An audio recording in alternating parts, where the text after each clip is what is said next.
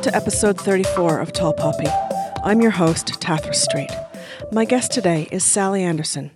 She has a vision of global empowerment and unprecedented authenticity in humanity. Her second book, The Co-Creative Age, is described as a codebook to hack the future and evolve leadership. Through her experience of extreme trauma, intense suffering, and getting to her own healing through all manner of personal development, therapy, coaching, and healing modalities, not only was she able to see what happened to her as a spiritual guide, but she took the best of what she learned in her own path to healing, identified what was missing, and created her own very powerful and remarkably effective education that will bring her vision to reality.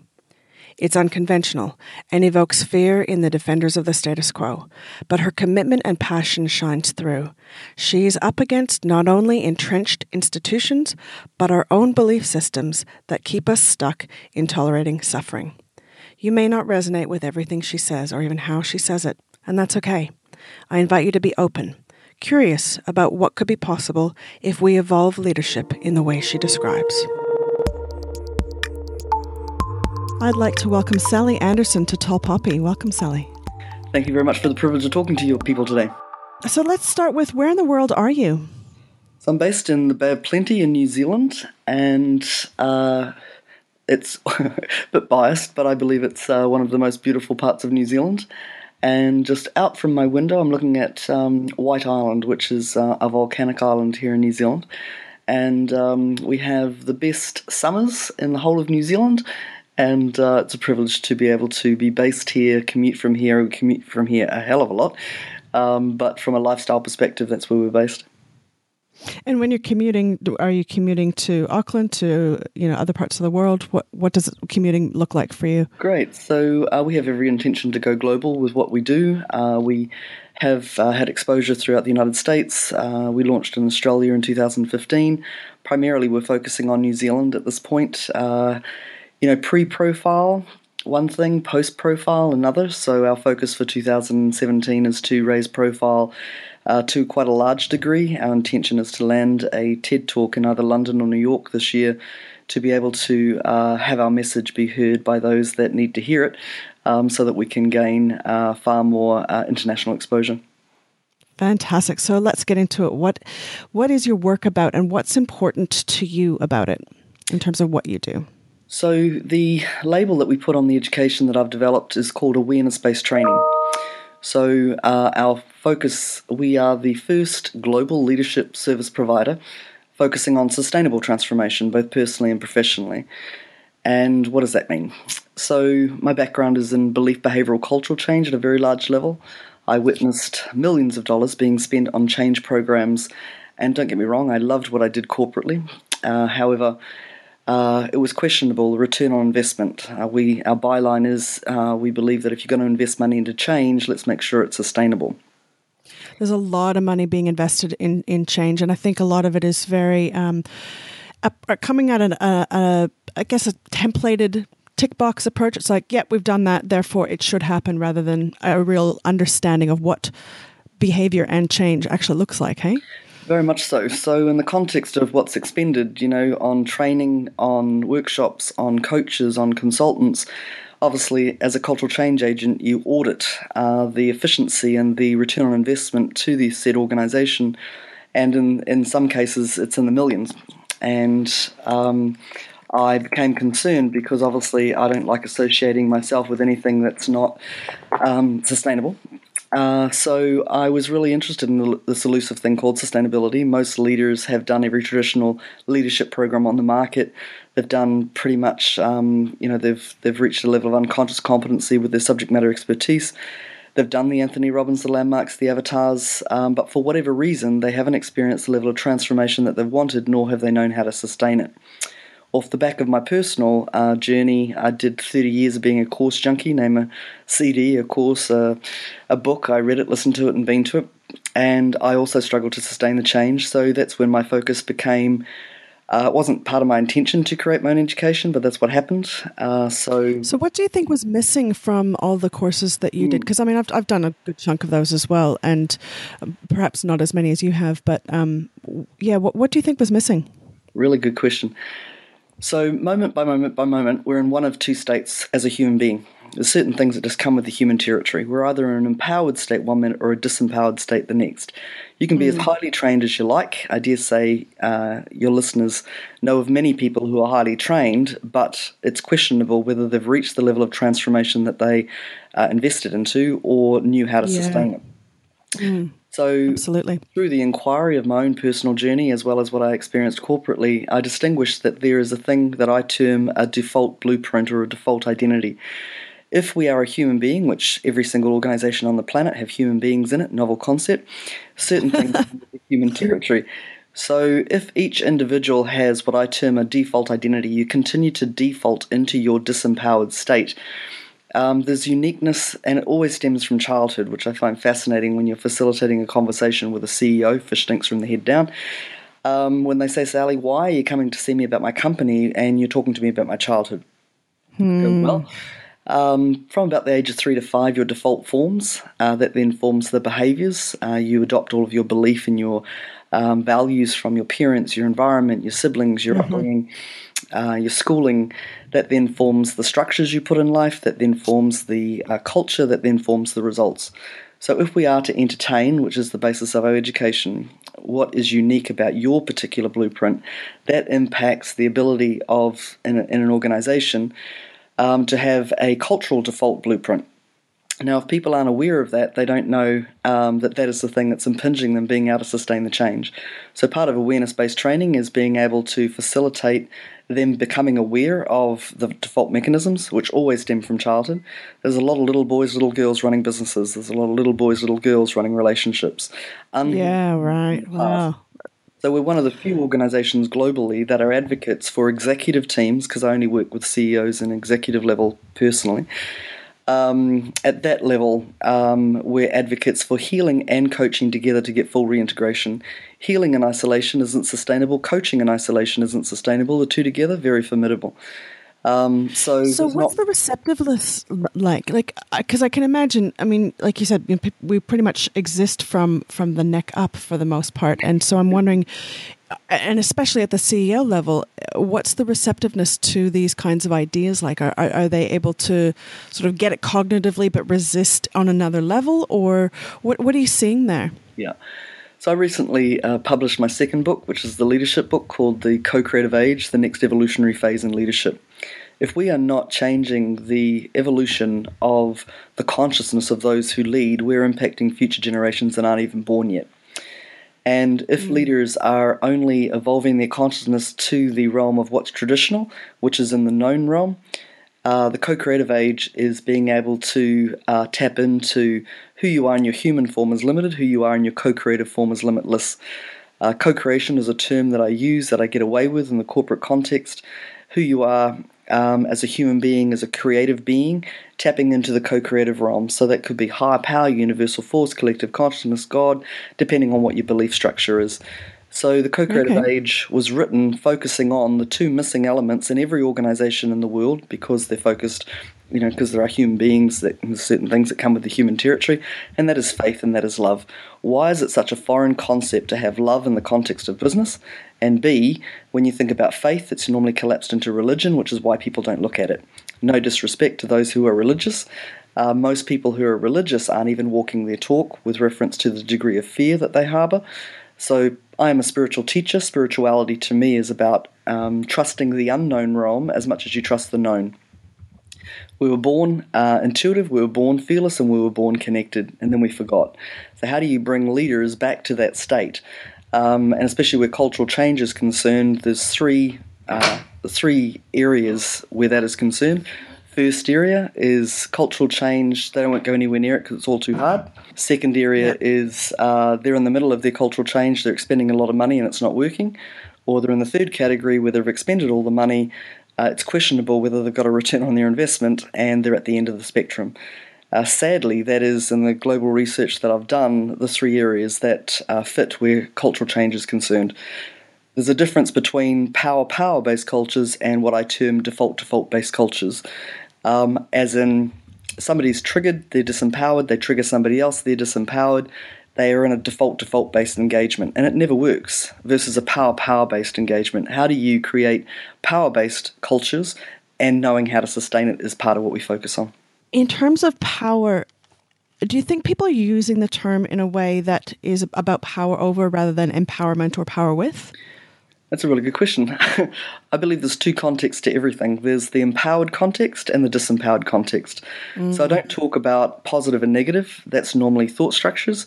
I talk about empowerment and disempowerment, because to sustain anything, you need to shift people experientially. So I'm talking about the empowered aspect of power. Fantastic. The disempowered aspect of power. Likewise with ego. Ego gets a bad rap, but you need to be empowered with your ego to be a leader. And can I just say for a second, with ego, I totally agree. I think it's been demonized, and I don't think that's helpful. I know for a fact that the only reason that I'm doing this podcast is because of my ego. Correct. If I didn't have an empowered relationship with it, there's no way this would have happened. That's right. I came to go back to that idea of how receptive people are to this. Like, I love your concepts. I'm very aligned with, which is why I was very drawn to the idea of interviewing you. My experience in the corporate world and with corporate leaders and just, the business world in general is, yes, they're human beings. And yes, they're probably at the end of their rope and have done all of these different courses and self-development and leadership development and change and culture and all that sort of thing. But my sense of it is that they are terrified to go into this space of whether it's, dealing with power in an empowered way or being able to really look at themselves. So what are you noticing when you're working with people? How are you able to move people beyond that fear into being able to really face this tough stuff? So I'm not the first pioneer on the planet. And most pioneers have had to infiltrate traditional thinking, which is why our focus is that ability to be able to raise profile. If you have more people buying into the concept in positions of authority, then you will be, endorsed, and there'll be more testimonials. So we're actually looking at a PhD being done on this education so that we can prove it to the academics. Okay. Coming into our next training, who, fingers crossed, we're very close to having that PhD signed off. And obviously, if we were able to pull off the TED Talk, we realised that any early adopter with reference to this education is really, although the education's been tried and proven for the last 15 years, it's new in the traditional space. And so how is it being received? There are people who really get it, but then they're answerable to a board structure. And so the catch-22 is that if the board hasn't had exposure to this education, then obviously the ability to be able to have it signed off is questionable. So we are in that phase of pre-tipping, and the receptivity of those that come in and experience it. So normally we are advocates for, say, the senior HR director or somebody from the executive team to come and actually come into one of the public forums, experience it. They know what their culture is like.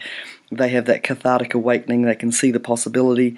They then go back into the organisation and be the stand for the education and possibility within their organisation. That being said, obviously with us tipping profile, it will assist the cause on a much wider scale, because part of our point of difference is that we can't, if an organisation wishes to send 10 people to the course, we can't accept them, which is a real point of difference. The individuals would need to hear it for themselves.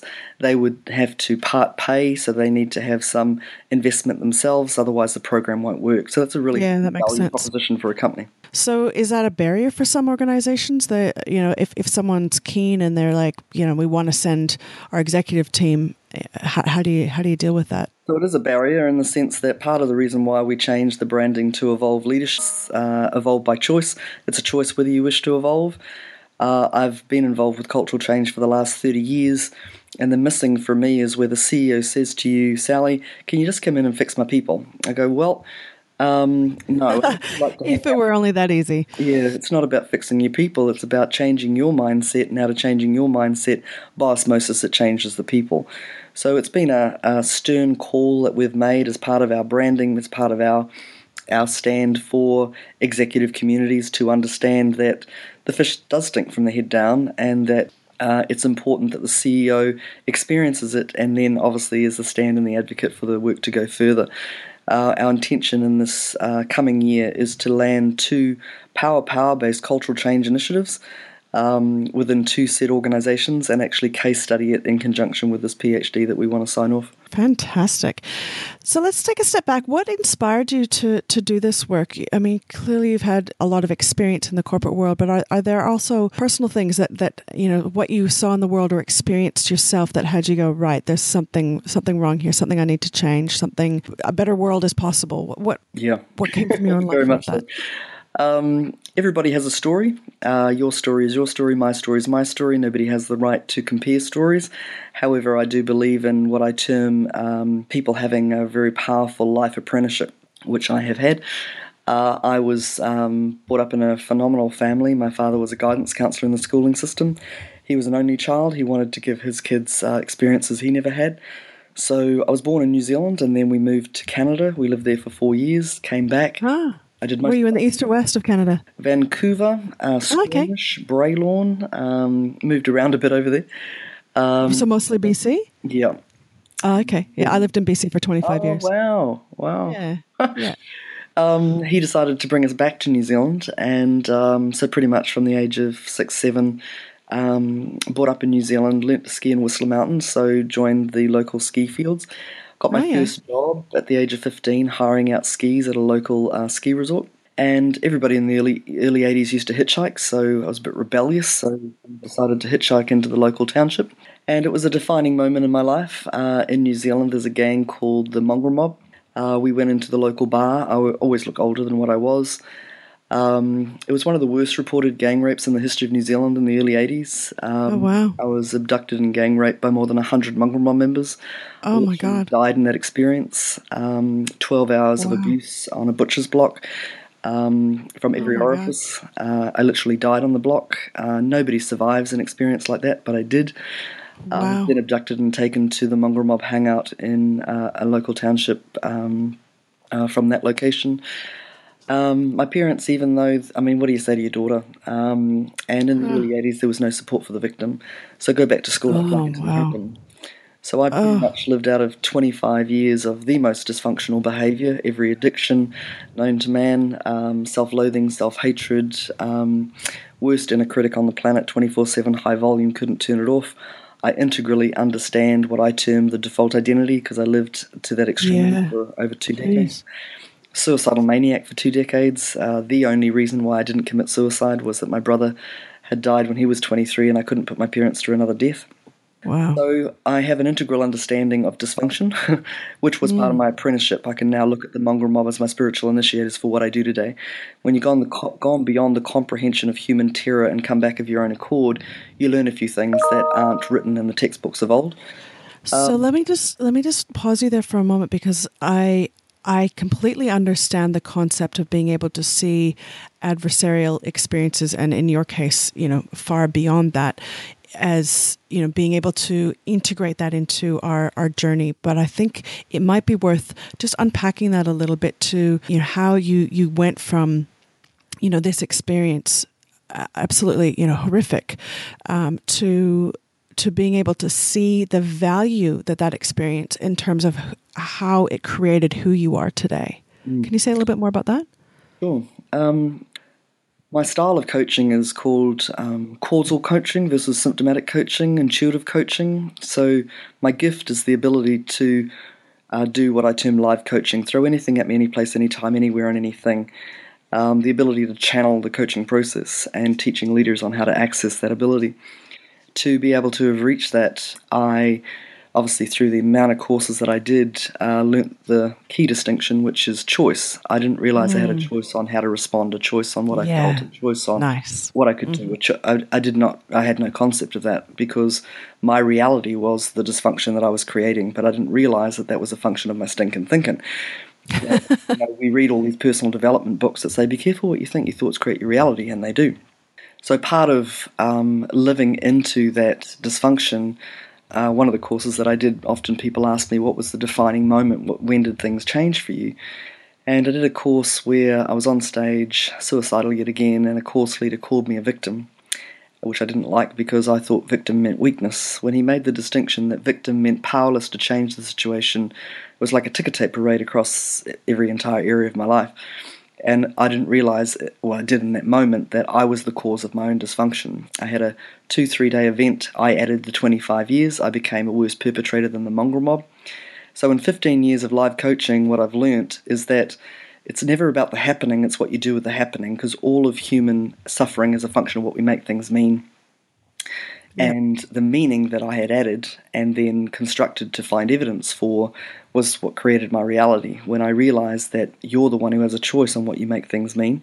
And that's where the healing comes in, that if you have not done the healing, your past will always be in your future. So the ability to be able to teach people that healing is an integral part of full reintegration. So I'm going to pause you there again for a moment, because I think I've done the same course that you're talking about. But my experience is that healing wasn't really a part of it. The emotional element wasn't as much of that was missing for me in my experience. So I'm curious if there was something similar in yours, or did you, as far as the learning you got from that experience, was there additional things that you added down the track, or was it that sort of pinnacle moment? So I was intending in that work, which is based on ontology, the study of what it is to be human. Yep. To Werner Erhard, is that right? Correct. Yep.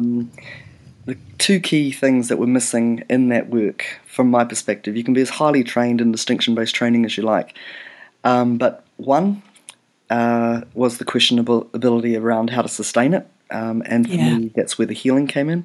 And two was the spiritual component. That if you don't trust the unknown, regardless of how highly trained you are, you're not going to trust, because evidence-based people are waiting for evidence to show up before they trust. Trust-based people know the reward is evidence if they trust. So the exploration that I chose to leave, I was contemplating being one of their key leaders. I ended up going out with one of their advanced course leaders who told me I could experience far more outside of that curriculum than in it. At that point I left, and that's when I decided to go on the journey. It's an excellent starting point, though, being able to look at it from an ontological perspective, though, isn't it? I mean, for me, that was, I had done a fair bit of personal development before that, but that was definitely catapulted me into the next level, to be able to allow me to explore my own, what it is that you get beyond that kind of work. But definitely, I'm alive because of the ontological teachings, hands down, but it did not give me the sustainability aspect, and that for me was what precipitated me going and designing my own education to complement fantastic key teachings of what's already in place. So I want to go back to what enabled you to move from being a victim to being able to see the mongrel mob as how did you refer to it as your spiritual initiators? Yeah. Well, in 15 years of live coaching, the point I wanted to make was that you'd think that people who have experienced extreme trauma would be more dysfunctional than those that haven't. What I've witnessed is that those that have experienced next to nothing are more dysfunctional than those that are warranted, and that fascinates the hell out of me. That, for me, proved that it's not about the happening, it's about what you do with the happening.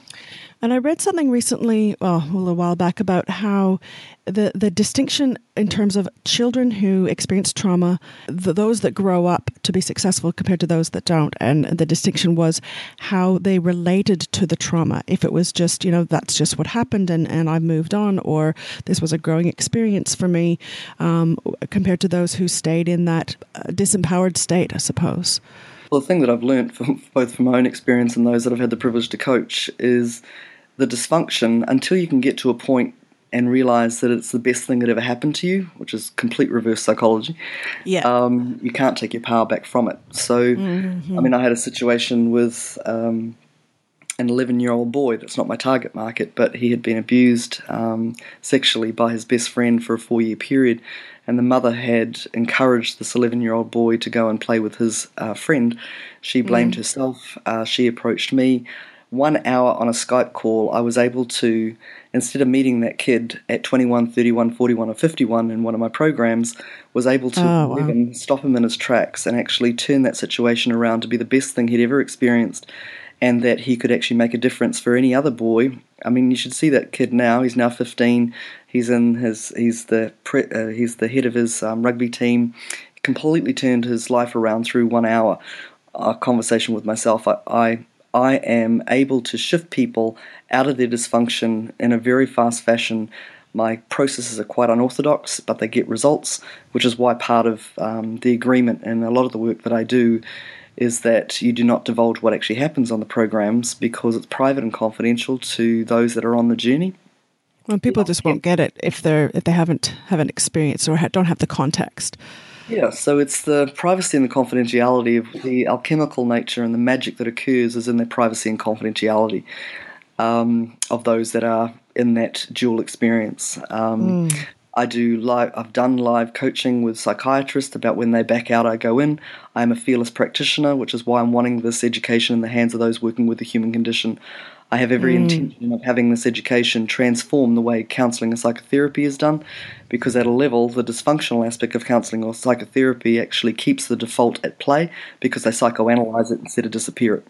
Yeah, I've changed my opinion about that in the last while as well, just as far as, I think there is value in how it is, but I also know that when I'm looking at my own journey that the time, as valuable as it was that I spent in counseling and in therapy, it continued to, it didn't take me past it. It gave me an opportunity for healing, but it didn't allow the healing to happen by going over it and over in it. Yeah. So we're aligned with certain healers that complement the work that we do. So we have a strong alliance partner, and after every program that we run, we are advocates that they hook into the healing intuitively to whatever modality works for them. We have a cross-section of modalities that they can entertain to complement the work that we do. It's amazing. So it sounds like you've got a big vision for the future of humanity. Can you tell me a little bit about what the world will look like once your vision has been realized? So the key focus from our perspective, I have a 20-year vision, a bit bigger than Ben-Hur. Sally Anderson trying to pull that off, not possible. Sally Anderson co-creatively get out of my way. So we're wanting to bring a level of unprecedented authenticity into the personal professional development movement. There's too much looking good coaching, looking good consultancy going on. Every certified coach, we have a base of 20. So I'm just going to pause you again. When you say looking good, I know what you mean, but those who may not have the context of that terminology, can you say what you mean by looking good coaching? Sure. Where you preach to your client to do something that you're unwilling to do yourself. Right, that takes it to a whole new level. Yeah, so you're looking good in front of the client, yet you're not walking what you preach. So we have a base of 20 Evolve certified coaches currently, moving to 35 by the end of the year to 45 by May of 2018. I know that when this thing tips, we need enough coaches on the ground to be able to fulfill on the demand. Given our intention is global, it takes a good 2 to 3 years to become proficient in the style of education. So from our perspective, every coach is up-leveled every 4 months. Once they're certified, there is stringent, I peer review every single session of every single coach. We don't let anybody loose on anybody. So although coaching is a non-regulated industry, we apply regulatory industry standards of supervisory capacity. Wow. To the coaching that is administered.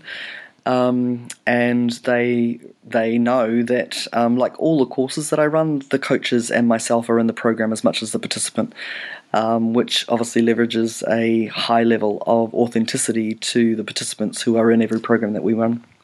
So I'm going to pull up that one again. So you said you're wanting to see an unprecedented level of authenticity in humanity. So what difference is that going to make? What will the world look like? What will people experience?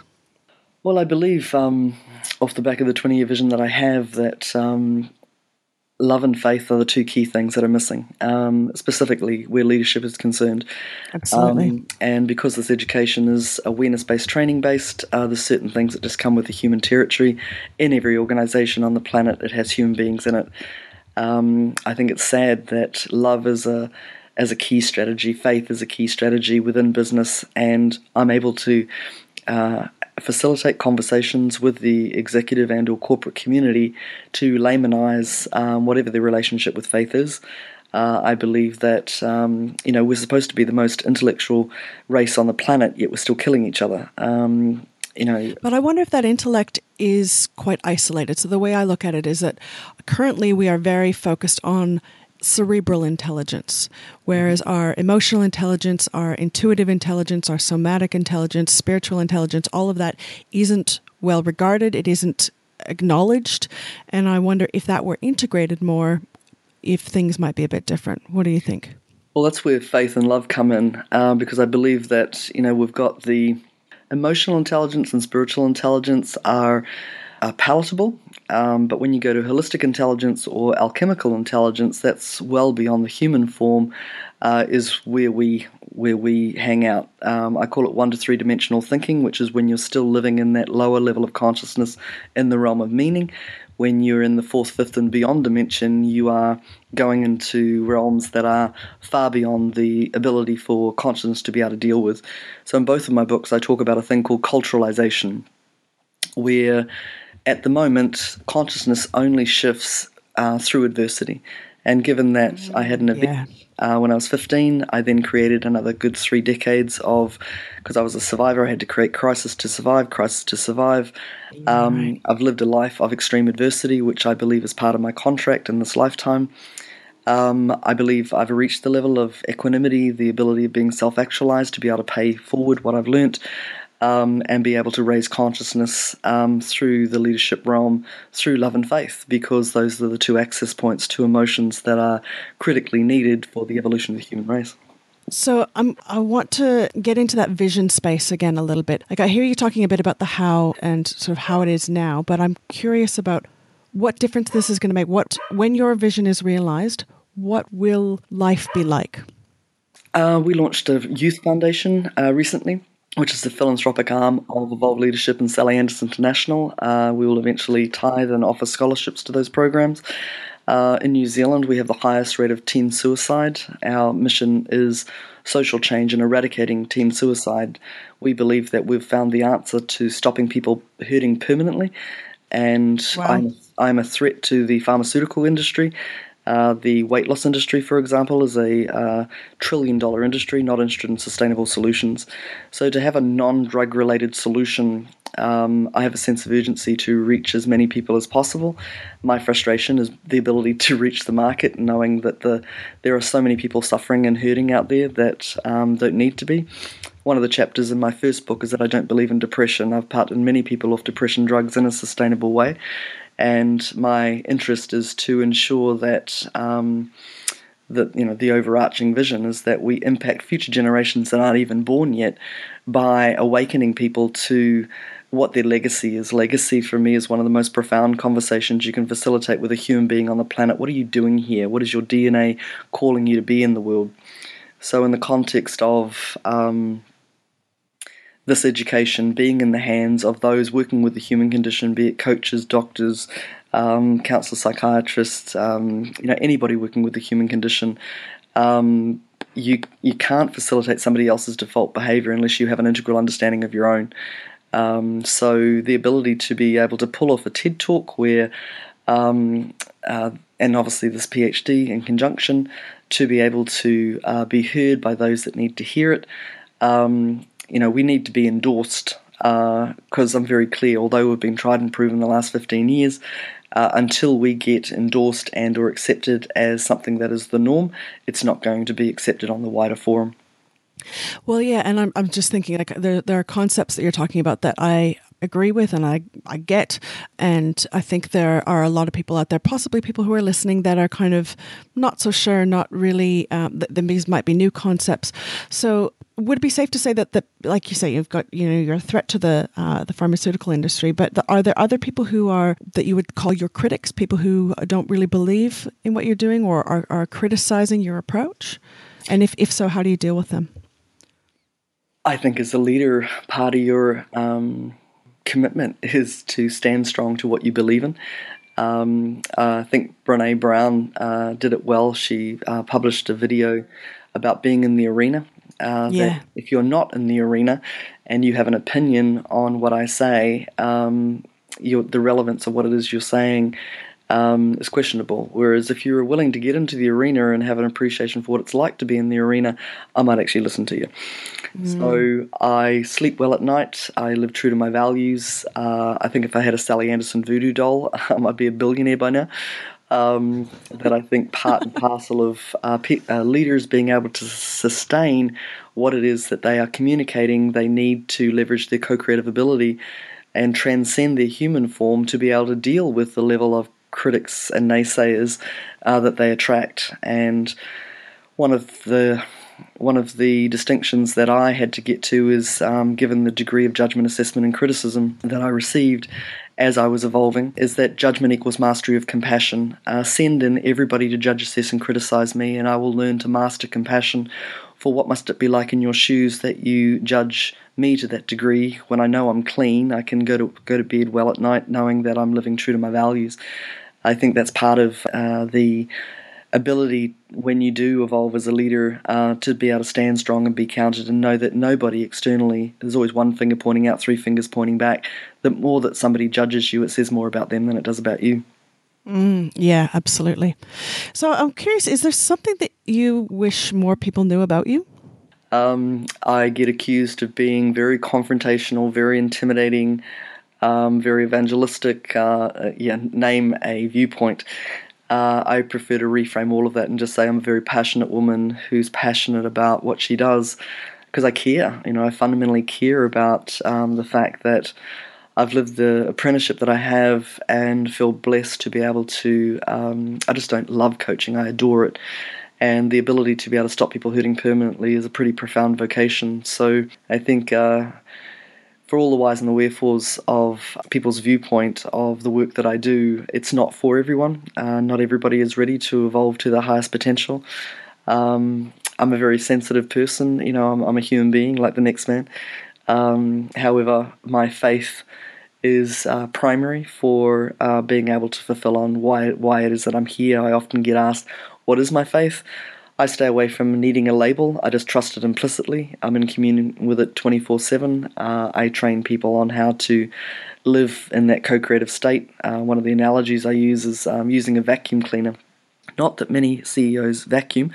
However, have you ever tried to vacuum when you haven't plugged it in and turned it on? It's a bit tricky. Right. So that ability to be able to hook into whatever your viewpoint, I've coached people from every sector of faith, be that spiritual, be that religious, be that, I've converted many atheists. I've been able to get people, whether it's the zone, the slipstream, I'm not attached to the terminology so long as you walk it, whatever it is that you do believe, and be able to leverage it 24/7. Wow, great. You've talked a bit about this, but I'm going to ask you anyway. What do you think it's going to take for humanity to thrive into the future? Get present to the cost of what we're currently tolerating. I think part of the reason why I wrote the latest book was to provide insight. Obviously as a speaker, I do a lot of international keynote speaking. I'm quite an activist speaker. I'm not a safe speaker, so I often say to the bureaus, if you want a safe speaker, don't book Sally Anderson. I believe it's a speaker's responsibility to be remembered. How many speakers have you listened to in the last 2, 5, or 10 years? Can you remember their name and can you remember their message? So I'm on a bit of a mission, and part of being able to be heard in wider forums is being able to land the cost of that there is another way, that we don't have to tolerate half the things that we do tolerate. Even the distinction toleration for some people is a new concept. A lot of coaches focus on goal setting and visioning and legacy and so forth, but there's an undercurrent of what we tolerate. What would your life look like if you didn't tolerate anything that wasn't working? And obviously being able to work at a leadership level with forums on just landing that distinction, that in itself has the ability to change the psyche of the human race as we know it. That's huge. So if you had someone coming to you who was wanting to start something, wanting to perhaps work on their own stuff so that they could create something significant in the world, start a business, write a book, or some kind of change project in their life or business, but they have the reluctance, the internal barriers, what advice would you have for them? There'd be 4 things that I'd recommend. I'm really big on bringing simplicity to complexity. So number 1 would be watching a movie called Finding Joe. If they just Google Finding Joe movie, it is a brilliant movie based on the hero's journey. The 9 Steps of Transformation by Joseph Campbell. Yeah. I'm a true believer of Joseph Campbell's work and the journey somebody goes on when they are being called. And the book that I usually recommend to the executive community is a book called Synchronicity, The Inner Path. I love that book. Yeah, Joseph. Yeah, I'll put a link in the show notes. Yeah, because that is a good example of somebody who was called to change the thinking of Fortune 500 companies by setting up the American Leadership Forum, and the Being the State of Leadership versus Doing Leadership follows the path of the hero's journey. So it's a good case study for that. So number one would be watching the movie Finding Joe. 2, get your head around the hero's journey, because that would be the journey that you would go on from the known world to the unknown world. Definitely look at your beliefs, because beliefs run everything. So getting the healing on whatever your humanistic beliefs are, because beliefs, if you don't deal with your beliefs, you can't confront those beliefs, you can't then transcend those beliefs, and obviously get the right support. There's many people who have transitioned into following their calling, and I often say to people, you get the tap on the shoulder, you ignore it, the 4x2 at the back of the head, you ignore it, and then you get the Mack truck. That if you don't listen to what you're being called, the Mack trucks will come, and it's far easier to choose to follow the calling rather than is to be forced to by receiving the Mack trucks that we get in life. And that life is too short, why does it take your daughter dying, bankruptcy, redundancy, a cancer scare before we get that sense of urgency about our life?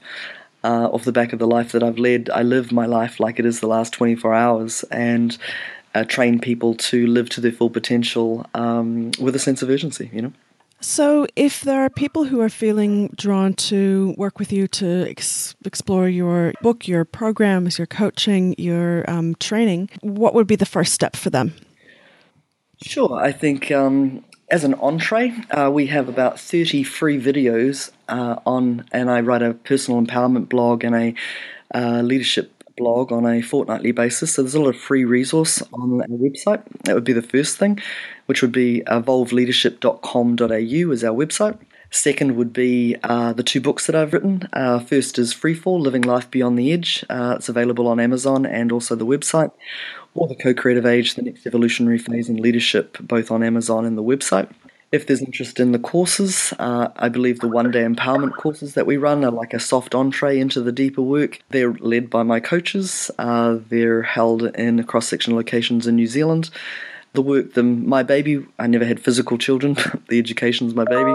I run the 3-day leadership retreats. We have interest from the UK, from the US, and from Asia at the moment. And we have those people actually coming into our next training, which is the Evolve Leadership Development Immersion Training Program.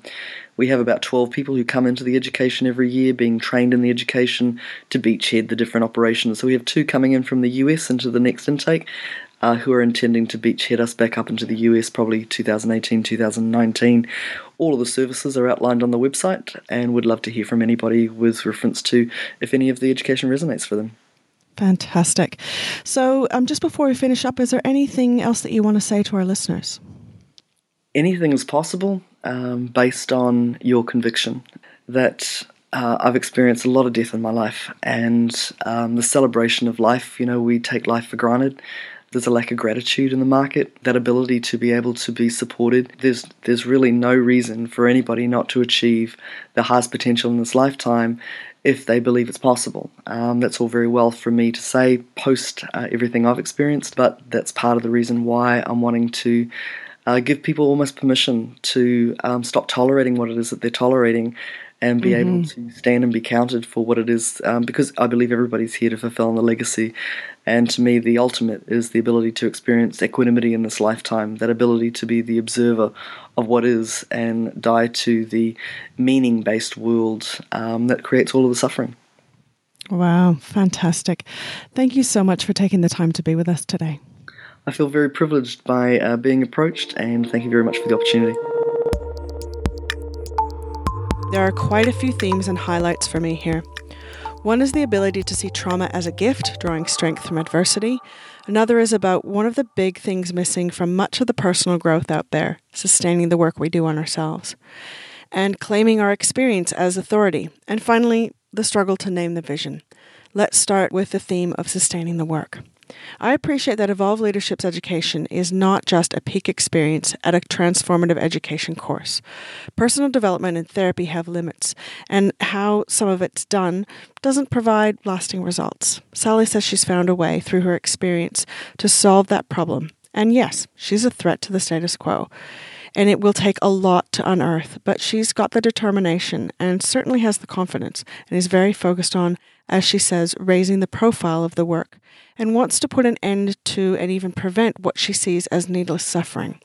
And though she recognizes the importance of the traumatic things that happen to us, it's what we do with it that's more important, which brings us to strength from adversity. Being able to see trauma as a gift, transcending victim and focusing on agency. What you can do with what happened to you. The article I was thinking of was by Maria Konnikova in the New Yorker on resilience and talking about a bunch of longitudinal studies that they cited. One of them talks about internal locus of control, and those studied who were more resilient believed that they, not their circumstances, affected their achievements. And the resilient ones saw themselves as the orchestrators of their fates. And from another study, events are not traumatic until we experience them as traumatic. That's a quote. And of course, the links to this article and all other resources mentioned are in the show notes. And there's no doubt that what Sally experienced was horrible and arguably traumatic. And she spent years in the suffering. But she didn't stay there. And that path led her to create Evolved Leadership. She reframed her experience and made something of it. Which brings me to my next point. This is a great example of your own experience being the authority, a foundation of your work in the world. She doesn't need a PhD to understand the impact of her trauma, her healing, and the healing of others. She has experienced it all firsthand. And sure, she did a lot of personal development courses that added to her understanding, but to also identify what was missing from them. She said she's creating a PhD in the education she's developed, ultimately so others can understand it and get their own first-hand experience. And I can't imagine that's all going to be theoretical. If you have a look at her website, evolvedleadership.com.au, you can see the impact she's had on others, notably the Maori community in New Zealand, or more respectfully known as Aotearoa. The word transformation has become watered down by overuse in both the business and self-help industry. But there's no other word to describe what she's talking about. Her work literally transforms trauma into empowerment. It reminds me a lot of Joanna Macy's despair and empowerment work. And then there's a lot of evidence to support her work. It does challenge the status quo in a big way, and she recognizes the threat her work is to an array of institutions. The thing I found challenging was that in asking her to share her vision, her answers were indirect. I know it's not easy to articulate a vision and what the world will be like when we've achieved our mission, but I think it's also the thing that will help get more people on board in advocating for our objectives. I've had a few other guests who have also struggled to dive into the outcome of their vision and the difference that their work will make. So I'm going to fill in the gaps a bit with my own vision of what impact her work will have. I think our society will be unrecognizable when her vision is realized. And what's important to us will be far more about our connections to each other. And our suffering will be short-lived, and we will transcend it quickly and glean the learning and take it into the rest of our lives. I also think that our creativity will become central, as will our ability to innovate and problem solve. And our ability to achieve what we set out to will be dramatically different from today. The economy will shift with our values as the military is scaled right back, and helping people learn, heal, and achieve becomes prioritized and funded. I could go on, and one day I will. But the last thing I want to say about this interview is the impact it had on me. It was a great reminder about the role of our beliefs. And in the last few weeks, I've been more able to spot and interrupt my limiting beliefs. So if you're interested to understand more about Evolved Leadership and Sally's work, all the links are in the show notes. And if you're on iTunes, you may need to scroll down or click View Full Description because the links are at the bottom.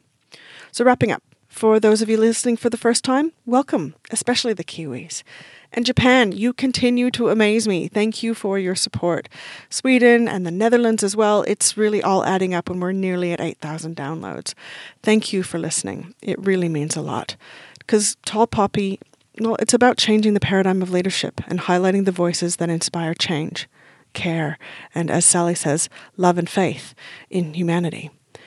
For the regular listeners, specifically those who have not yet done the listener survey, this is the last time that I'll be inviting your opinion to help shape the future of the podcast. The listener survey will close on September 5th, just before the next episode. I really do want your thoughts, and it really does make a difference. If you want me to send you the link directly, just email me at poppy@tallpoppy.com. tathra-street.com. You can also connect to me via LinkedIn, Twitter, Facebook, and please make sure you send me a note to say that you're a Tall Poppy listener, especially if it's a connection request. So my name is spelt TATHRASTREET.